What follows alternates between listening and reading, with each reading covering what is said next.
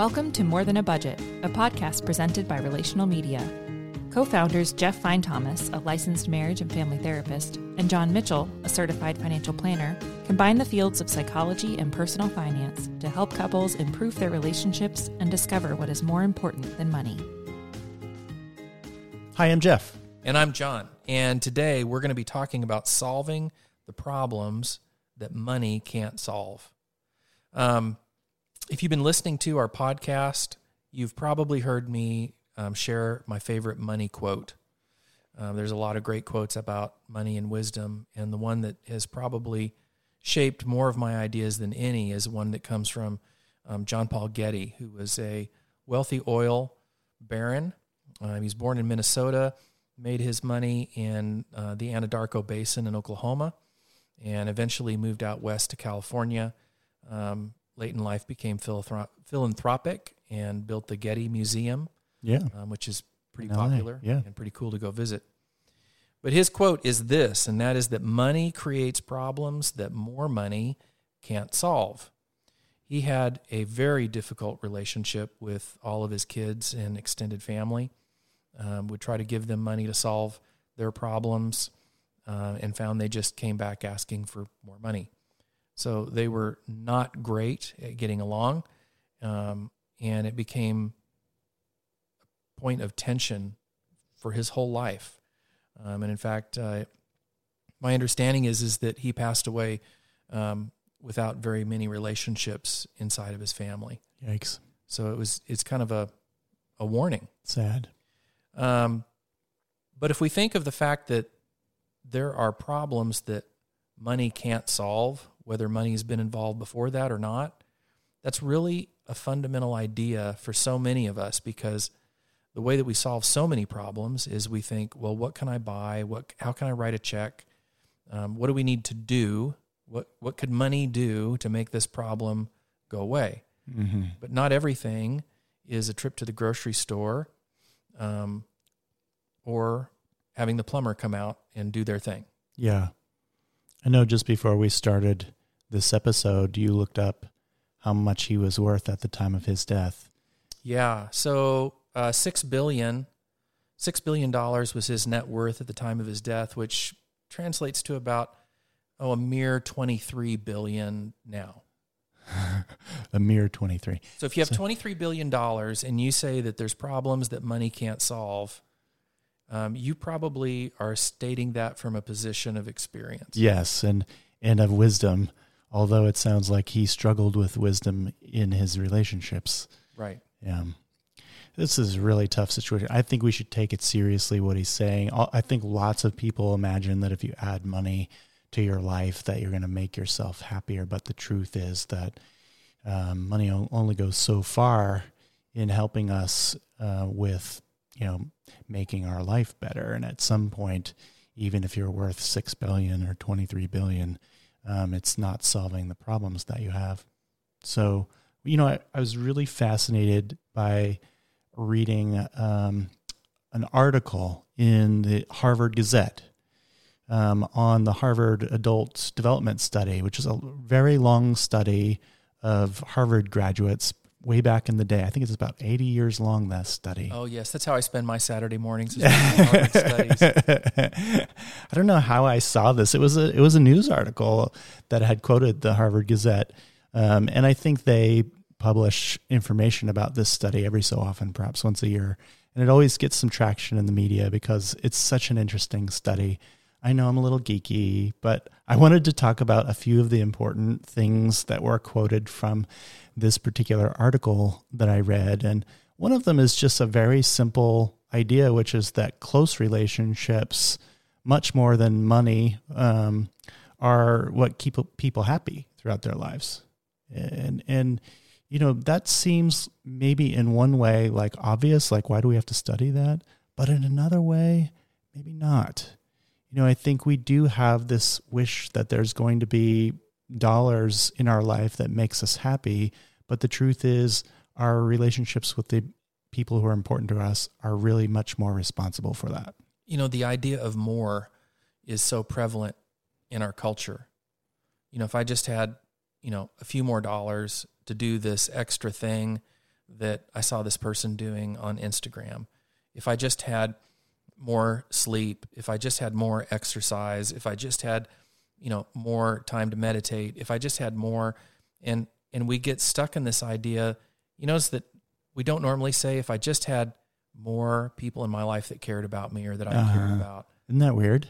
That would be awesome if that's what we were all walking around doing. I wish I could find more people that I could pour into. Yeah. It turns out from this study that things like mental and physical decline are mediated. They're sort of prevented by the quality of close relationships that we have. And that's really unintuitive as well. What does the fact that we have close relationships have to do with whether or not we're healthy, physically healthy or mentally healthy? But the truth is, we're social creatures, and we need connection and closeness and intimacy throughout our lives, because when bad things happen in your life, you want to be able to talk to someone about it. You want to have new ideas. You want to help them with problem solving, and have them help you with problem solving, and so on. I'm going to totally go off script here because I just had a thought, and therefore everybody has to hear it. Okay. I was thinking about, because I was reading a dumb article this weekend on the different diets of the world that seem to add longevity.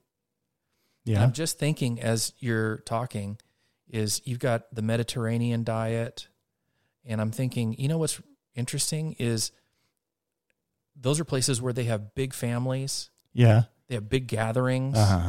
They value relationship. Sure. It'd be really fascinating to see if the places where we typically think that it's their diet that makes them live longer, what if it was their culture and how they view their relationships?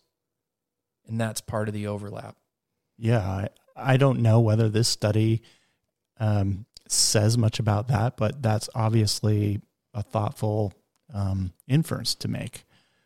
It certainly is that our family relationships, or our chosen family relationships, are the things that help us to solve the problems of life every day. We get the support and encouragement we need from the people that are close to us. Mm-hmm. So when something bad happens, we go to the people who love us and who we love in order to help solve the problems we're in. I see this in my practice because I'm in the practice of helping people get retired, right? Yep. People, hey, how can I retire early? I don't want to work any longer than I have to.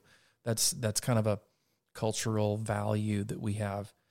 I tend to find myself wanting to push back against that because I see, just in my practice, a common thread, which is that somebody leaves a job that they've been building for 20 or 30 years, whether they are totally in love with every aspect of it or not.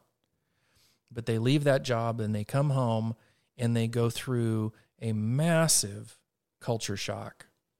They go through a massive life rebuild where they knew what they were going to be doing and why they were going to be doing it Monday through Friday from 7 a.m. till 5:30 when they got home. And now they have that amount of time every day, 5 days a week, that they don't have allocated. Which they probably had a fantasy or wish that it would be awesome. They'd be on perpetual vacation. Mm-hmm. But we all know that's not what happens. Right. And so, one of the things that I've kind of learned to have a hard discussion with people about is make sure that you're retiring to something and not from something. Mm-hmm. In other words, make sure you're not just leaving without knowing where you're going. Yeah. Make sure you have a plan on what it is that you want your future to be. And I think what you're gleaning from this article is the idea that make sure there's people involved in it. Oh, for sure. I'm glad you said that because in my field, I have this sort of rough sense that I want to kind of pay attention to 3 areas of a person's life. One is love, one is work, and one is play. And you're talking about the work one. When people go to work, they're in a situation where they're persistently attempting to create mastery. They're accomplishing something. So when that goes away because of retirement or illness or whatever, obviously there's a big gap there. And the thing that's occurring is that they're mastering something in the context of relationships. Mm-hmm. They have a peer group that is functioning at a high level, and they're working together to solve whatever the work's problems are. So when that part of their life goes away, to your point, it's really important to know what you're going to be heading into. And, I think that speaks to the other two areas. The love area of this idea is sort of our romantic relationships, right? Like, how connected are we going to be? This is a source of encouragement and support and connection that helps us in all sorts of ways on everyday kind of practical things. How are we going to get the laundry done? Who's going to go get gas for the car and that sort of thing? But also much more important philosophical things. What is the meaning of our life? What is the purpose we're working toward? This is the team that we're on the same page with, hopefully, and working towards some common goals because we have common values. I see so many people that post-retirement go into depression. Yeah. And they're like, I don't have a place in society anymore. Yeah. Nobody cares what I think. Nobody wants my advice. And I think maybe what they're really saying is I have lost my position in relationship. Yes, for sure.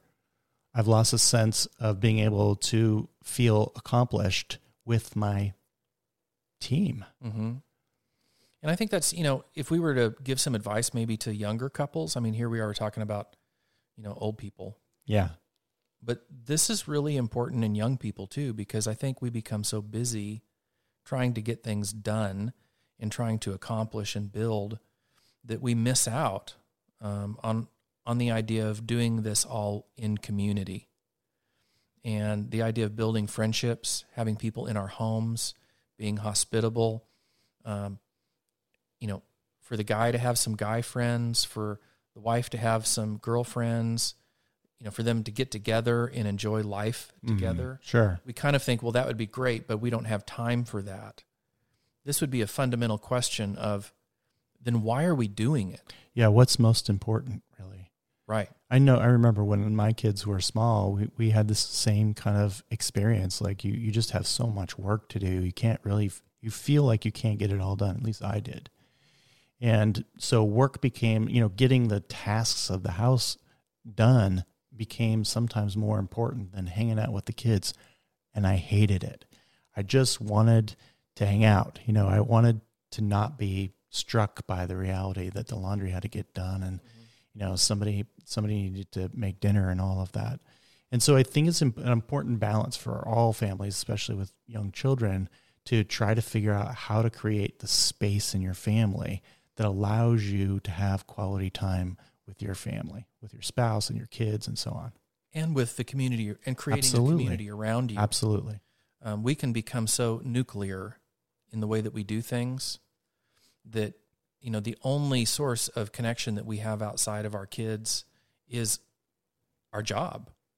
This makes this even worse when we start talking about going through a job change or, going into retirement, is this idea that we had not fostered relationships outside of that soul environment. Right. And so now when we sever ourselves from that environment, we really are on our own.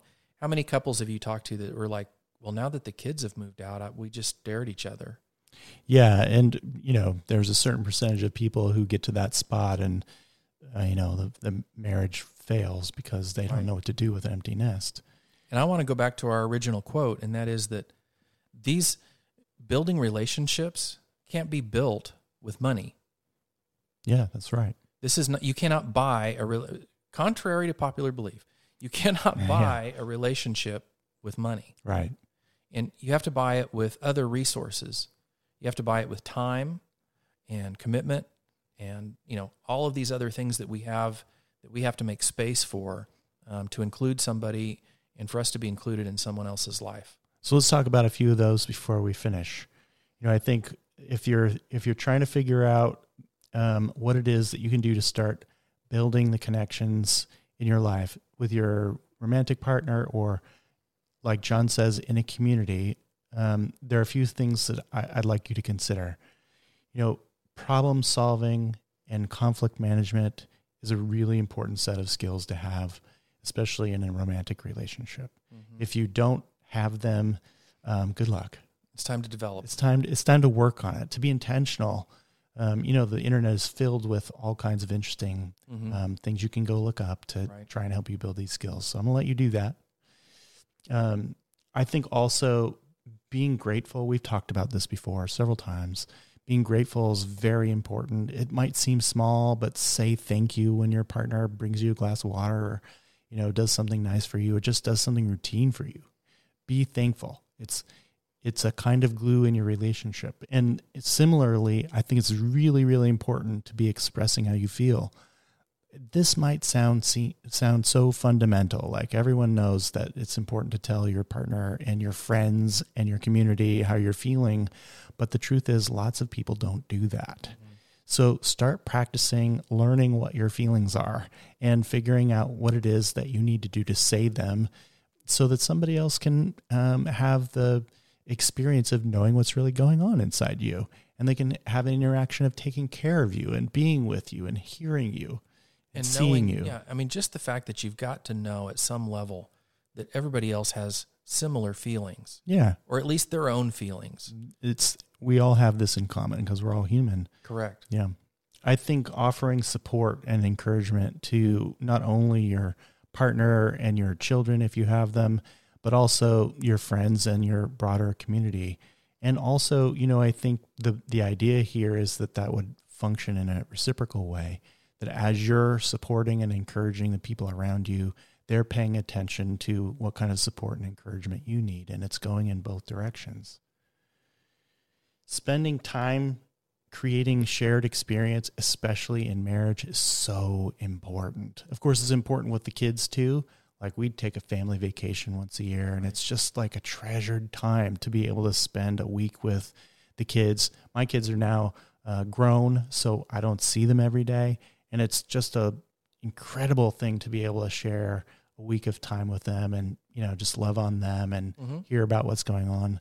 Of course, if you've had kids at home for a while and they're not going anywhere, you would probably totally treasure a week without them. Yeah. And that's necessary sometimes as well. Sometimes you need to go on a couples retreat and be away from the kids, which is really important. You have to take care of your marriage. Yes. I think one of the things that helps a lot of couples is beginning to identify and then in an ongoing way continue to identify the common wishes and dreams that you each have. Both, we're talking about common values or shared values. So we want to be able to have those conversations, like what are we heading toward and what's meaningful to us. But also, I do things that my wife doesn't necessarily want to do, and vice versa. And we need to be able to share those things in our relationship as well. So pay attention to what you're dreaming. And then I think, it's the last thing I'll say is all of this is intended to try to foster closeness in the family. But I want you to be intentional about how you're going to do that. Every member of the family has a different way of feeling or experiencing being loved. Find how they experience being loved. Give that to them, not the thing that seems natural to you to give, but the thing that they need. How are you going to identify that and figure out how to make closeness in order to preserve these relationships and make them meaningful? And just to be the bad guy in the room, having everybody in the same room on their phones is not family closeness. Yes. I think, so many of us, we're tired at the end of the day, and it's just the easiest thing in the world to turn our brain off and pick up our phone, and burn off 45 minutes or an hour and miss the opportunity to connect. Connecting with family, having family closeness, as you're talking about, is one of the ways that we kind of renew and rejuvenate. And one of the things that I've discovered over time, this is just my own personal plug here, is that when I'm on the phone by myself looking at reels or watching videos or wasting time, I do not feel rejuvenated at the end of that time. Yeah. I do not feel closer to anybody at the end of that time. And I have basically wasted that time. I do think it's tempting, to unplug. Strangely, we use that phrase unplug when we're talking about plugging in, right? Using something electronic. I do think it's important to recognize that there's a pull or a temptation to go towards media, right, electronic forms of entertainment to feel as if we can relax. But the reality is that, having a conversation with someone that you love and enjoy is, as you say, going to be something you have to cultivate despite the temptation of electronics, but also going to be something that's creating a fulfilling experience in the moment, whereas watching the reels, not so much. I just think, it almost sounds like a Hallmark card, right? This idea that, oh, your life will be richer if you spend it with people or if you spend it in community. But it's not just a good idea. It's not just a warm fuzzy. I mean, this Harvard study has been going on for a long time, and it is proving scientifically true that it is not the amount of money you have. It's not the amount of toys you have. It's not what you get to do on a weekend.